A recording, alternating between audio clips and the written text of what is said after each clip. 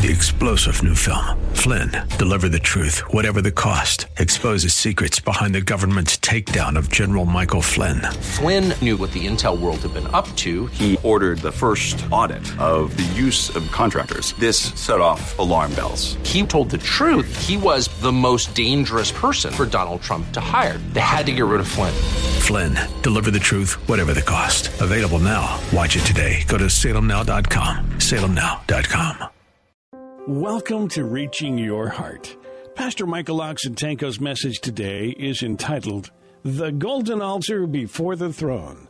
That's the Golden Altar Before the Throne, and we'll bring you the first portion of that broadcast today.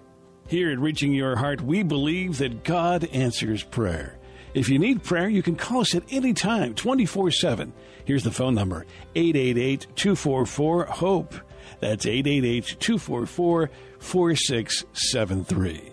Here now is Pastor Michael Oxentenko with the conclusion to The Golden Altar Before the Storm. When Christ took the sins of the world upon his shoulders, his body shut down. He went into shock. He would have died in minutes, perhaps seconds, if an angel had not intervened. He did not have the powers. He gave them up. He was going through this awful struggle with a human nature. That is all. And faith in God. Revelation 8:3. Imagine the lifespans of every human being rifling through his head. Seeing in panoramic view every life as his. Identifying with every sinner as if he is that sinner because he became sin for us. He exhausted the collective consciousness of the human race. He tapped only into that part of God that would allow it to happen inside his human head. And when he was done, the words of Isaiah have been fully fulfilled. God has caused to meet in him all of our sin. Revelation 8:3 is very clear that Jesus received incense on the altar for the other altar, which is the golden altar before God. Hebrews 8:4 makes it very clear that if Jesus were on earth, he wouldn't be a priest at all. Jesus had to go to heaven where the golden altar is to begin his high priestly ministry. Hebrews 8:3 and 4 say this clearly.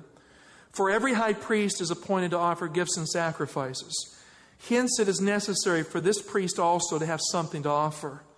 Now, if he were on earth, he would not be a priest at all, since there are priests who offer gifts according to the law. Friend, Jesus prayed for you at the cross so he would have the right to pray for you every day of your life as your high priest in heaven. Did you get that? He prayed for you that singular moment in time. He reached out and grasped the past and the present and the future so that you have the right to represent you at the right hand of God. Friends, Jesus is our great high priest. I mean, the book of Revelation, in agreement with the book of Romans, in agreement with the book of Hebrews, is articulating the eternal apostolic gospel in these images that we are looking at.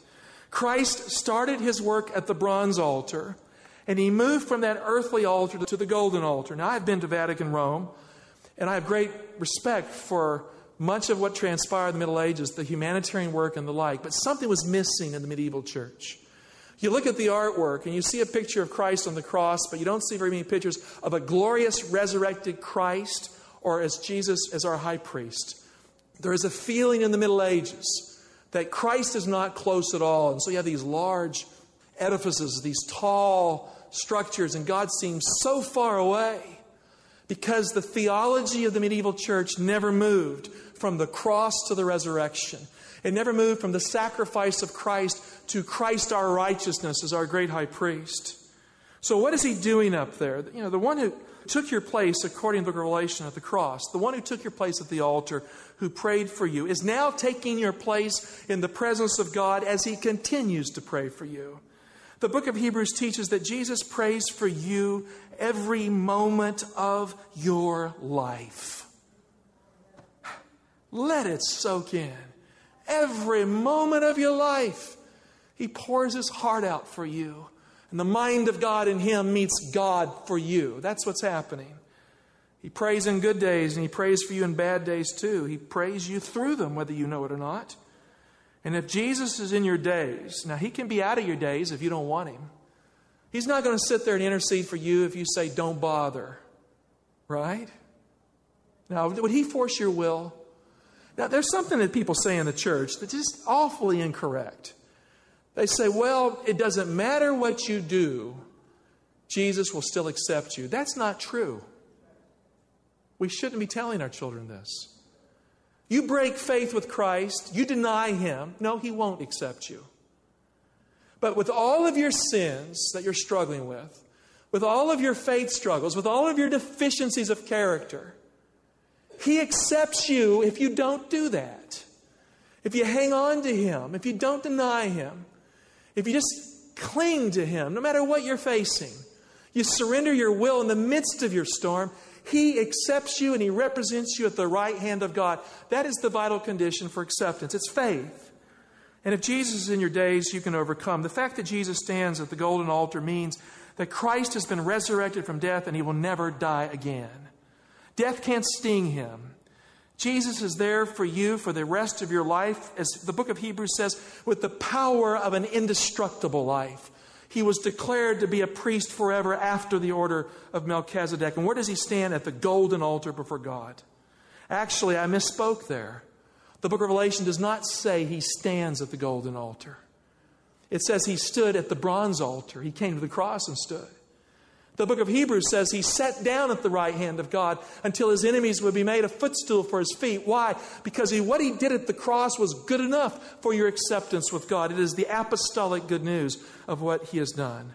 Revelation 7:23, the former priests were many in number because they were prevented by death from continuing in office. But He, meaning Jesus, holds His priesthood permanently. Why? Because He continues forever.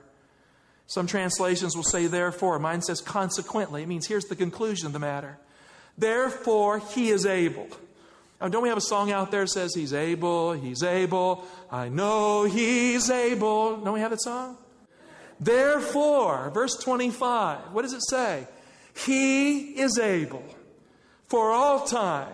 In the Greek language, aistedenekos, into the perpetuity, into the forever, to save those who draw near to God through Him, since He always lives to make intercession for them. Hallelujah, hallelujah, amen. As I prepared to write this sermon on Thursday of this week, events and circumstances reminded me that trouble comes when you really don't want it to come at all. Is that true? Okay. Trouble never comes at a good time, and sometimes it comes at exactly the wrong time. It happened Thursday, 2 days ago, the perfect storm, full of trouble. I was preparing for an important meeting, and I was helping a very special person get ready for that meeting when I began to realize that my plate was full of trouble. Now, it kind of started with my cat.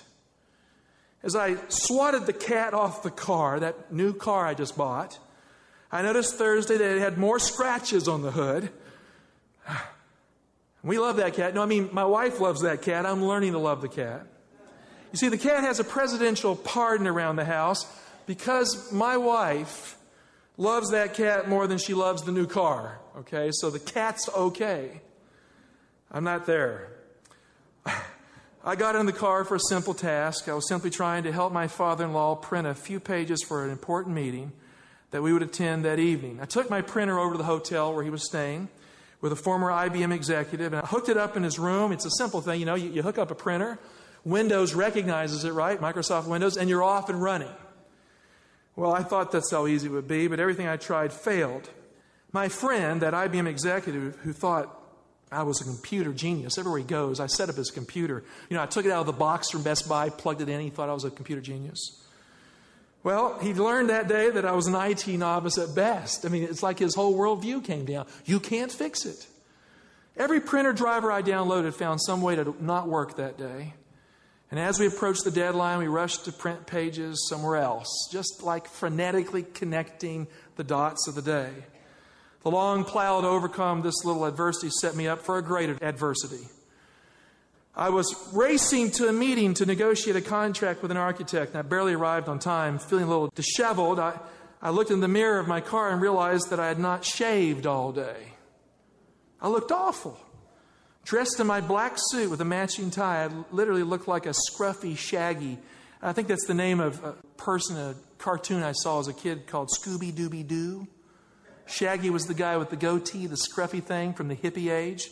I can't stand that look. I used to watch as a child, and I told myself I'd never let my kids go there. What did my son do? He went to college. He came home with one of these. I instructed my son all summer to shave that thing off his chin, and there it was now on mine. It had somehow invaded my personal presence. A goatee was forming. It had crept in by stealth like a weed springing up in the garden. So I hurried home in a frenzy kind of way to end the hypocrisy and get that thing off my chin.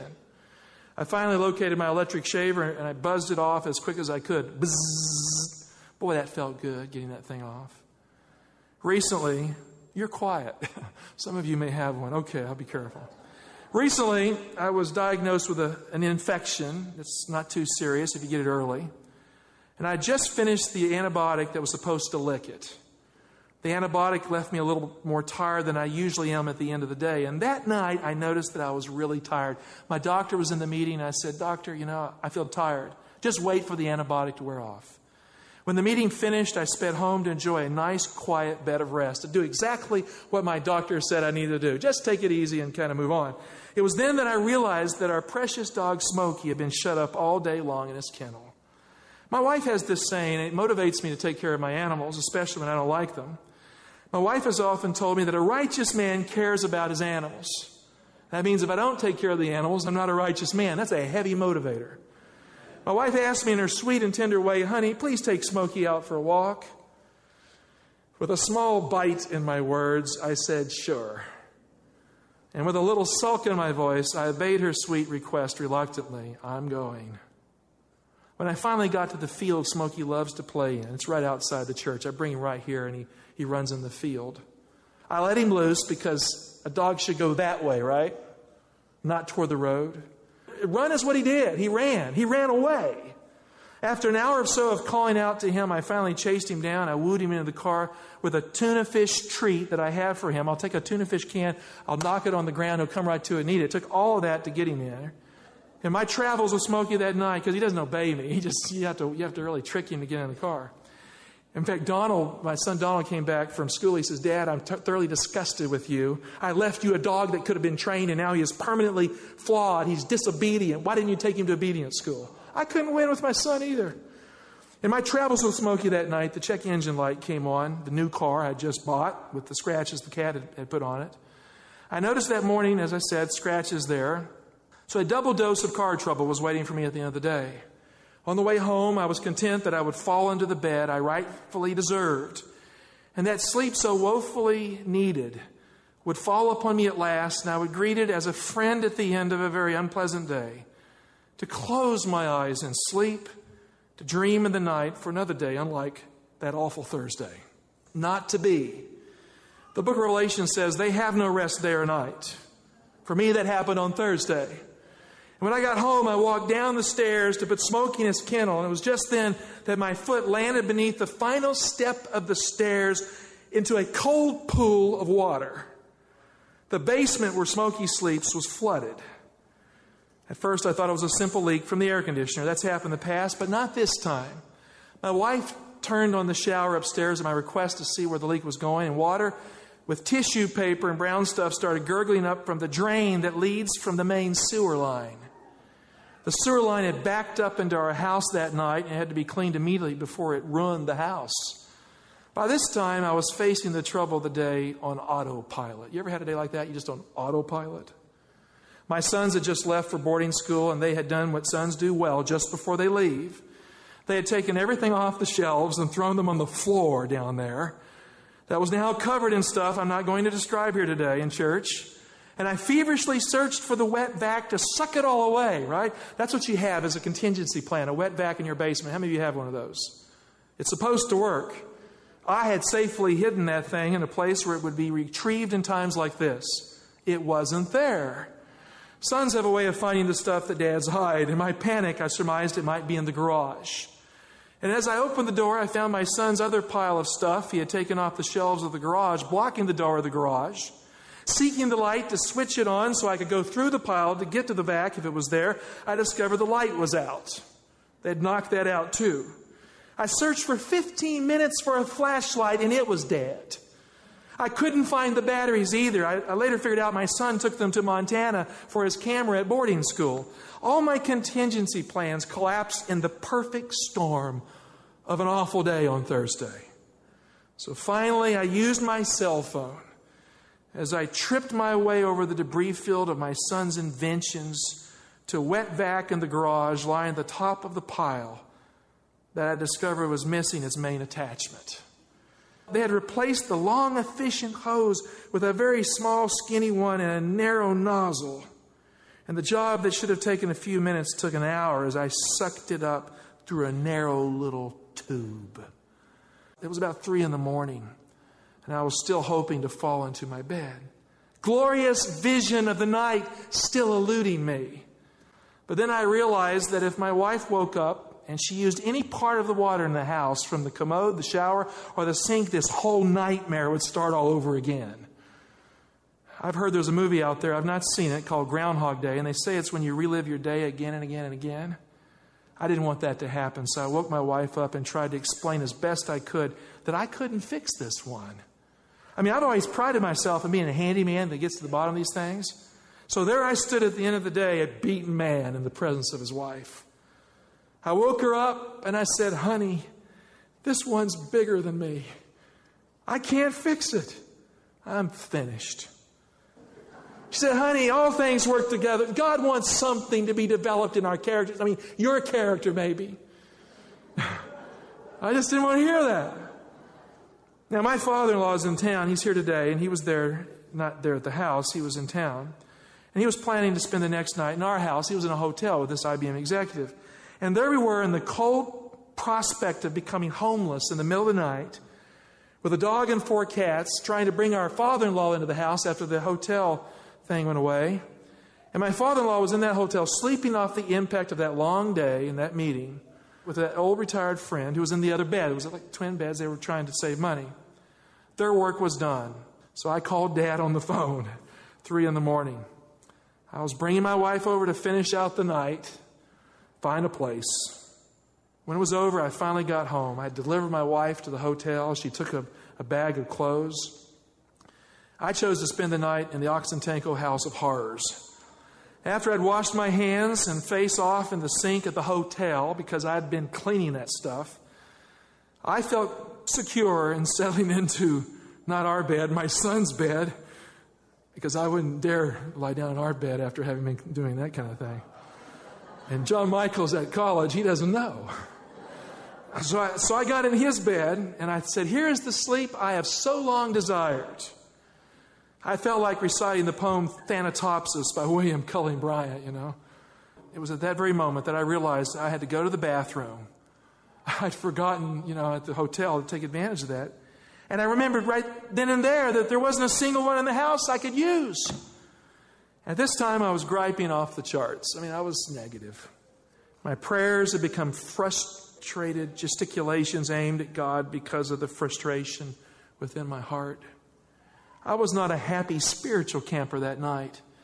As I dragged myself to the car and drove with the check engine light threatening to break down my car all the way to the nearest 7-Eleven I could find. When I walked in, I ran for the bathroom. And when I walked out, I hurried for the door. Now, I reasoned that I had bought a whole lot of stuff in my life from 7-Eleven, and it was payback time that night. So I didn't have to buy anything. The 7-Eleven bathroom became a sanctuary from the storm. I cleaned myself up even more. Tried to wash my face off. I looked in the mirror and I didn't like the face I saw. As I finally found my way to my bed as the dawn was ready to break, I remembered that I could not end the day without the most important duty of the day. That night it seemed like a duty to me. It didn't seem like anything very spiritual. I just did it. I bowed my head with some shame to it, and I confessed to God that I was angry with Him. I was angry at all this stuff that had happened to me that week, that had come to that perfect storm on Thursday. And I was angry at what had happened to my family at the same time. I was upset that our house had suddenly become a house of horrors, and we had done everything right to keep it from happening. I was frustrated that it got wrecked in a way I didn't plan. I didn't want it to happen. and that we'd been rendered paralyzed by that perfect storm of trouble. And then I had not handled it the way I should. My wife wisely decided to call in to cancel her work and try to pull it out the next day. I decided to stay at the house to guard the dog as she was sleeping at the hotel, getting herself together. The dog's supposed to guard you, isn't that how it works? I was guarding him. And finally, I dragged myself out of bed, and I reached for the cell phone to call for help to fix it. And the cell phone was dead. It was suffering from a series of software bugs that left me unable to communicate. I would touch it, and the touch mechanism wouldn't work. It gradually got better through the day. I don't know how that works. Isn't it supposed to work when you reboot the phone, suddenly it's better? It took half the day for that thing to fix itself. Something strange was going on. Trapped in a house that was getting worse by the minute, I couldn't reach out to call a friend until the phone recovered. So I took the phone, I put it down, kind of hard-like. You know what that means, don't you? Okay. And I knelt at my bedside and I prayed, Lord, be merciful to me, a sinner. I'm not a very good person today. I don't feel good today. I need Jesus to dig out of this thing that has happened to us all day. And it's coming into this new day. Forgive me, God, and show me the way today. You ever prayed a prayer like that? I prayed that prayer because I needed to pray that prayer. What kind of God do we worship? Do we worship a God who only wants to hear the pretty prayers or the prayers you need to pray? We ended the day in someone else's house and the problems of the day weren't fixed at all. They're still there. We didn't go home last night. I wrote this sermon and went to someone else's house. The Spinolas put us up. We slept in their basement. We're just leaving it until the Sabbath is over. We'll come back and figure out what's left. The Sabbath is the day you can let it go, isn't it? It is. And what was fixed was the deeper problem that needed the deeper help this week. You see, I needed the Jesus fix more deeply in my life. I needed to trust in God when my day was bad. I needed an opportunity to praise God when praising God seems hypocritical. I needed to say thank you, Lord, when it looked like there was nothing to be thankful for. You know, sometimes we find Jesus at the end of the day when we should have anchored ourselves in His presence at the beginning of the day. He was there the whole day with its good and bad, and He is still here today with us in spite of it. In the Bible, there's a golden altar that stands before God. And the golden altar is proof that God has not left you alone. The golden altar is proof that Jesus hears your prayer and that Jesus is more than willing to give you the power to hold your head high, to look trouble squarely in the eye and say, I will be bigger than you. You cannot defeat me. By faith in Jesus Christ, I will not surrender.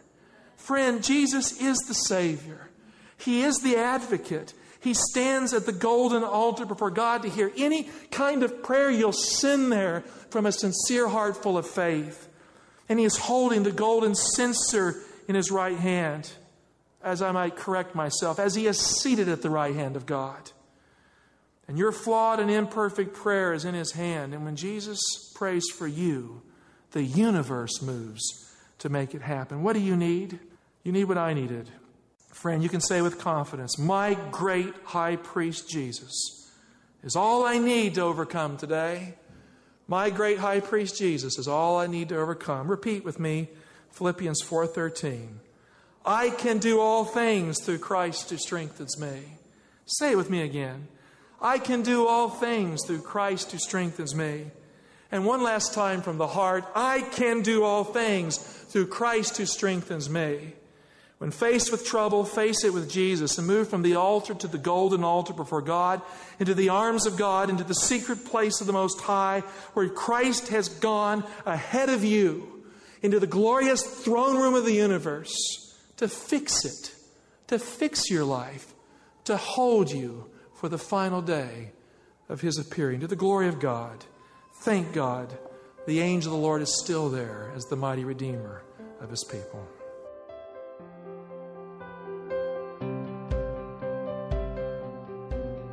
Thanks for listening today. If you enjoyed today's broadcast, remember that there are many more of these sermons available for you at reachingyourheart.com. If you're a regular listener to this broadcast, or if you've just tuned in for the first time and have been inspired by this sermon, and you'd like to partner with us to help keep these radio broadcasts on the air, You can simply call us at 1-888-244-HOPE. That's 888-244-HOPE, day or night, 24/7. One of our team is available to assist you right now. We believe God is moving across the globe, touching lives and reaching hearts, and you are helping make this a reality with your gift of any amount. Spiritualism, in a variety of forms, is making its way through the Western world. The afterlife, the spirit world, and spirit mediums can be found in movies, best-selling books, and popular TV programs. These themes are making their way into our children's entertainment even. And we had this free book to help you understand things a little bit better, entitled Dark Tunnels or Bright Lights. This book candidly reveals biblical truth about this subject and pulls the curtain aside to reveal why there is so much interest in this topic. The book reveals the deceptions of spiritualism based on biblical teachings so that you can confidently discern truth from error as the topic continues to gain momentum across all levels of society. Now, this book is absolutely free. You can simply call us at 1-888-244-HOPE. That's 888-244-HOPE, day or night, 24/7. Thanks for tuning in, and we pray that God is reaching your heart and growing you up in Christ through these messages.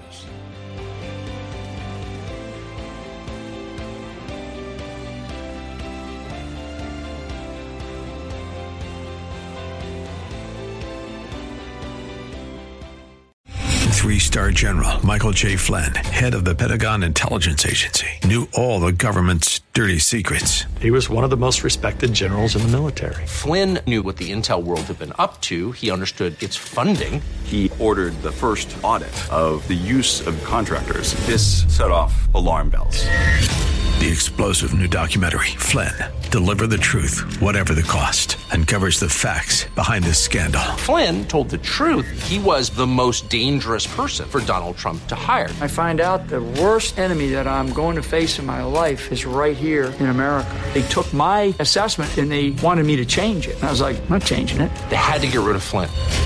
With in-depth interviews, archival footage, and never-before-seen personal records of the man behind the headlines. I just felt like I was drowning. Flynn, Deliver the Truth, Whatever the Cost. Available now. Watch it today. Go to salemnow.com. salemnow.com.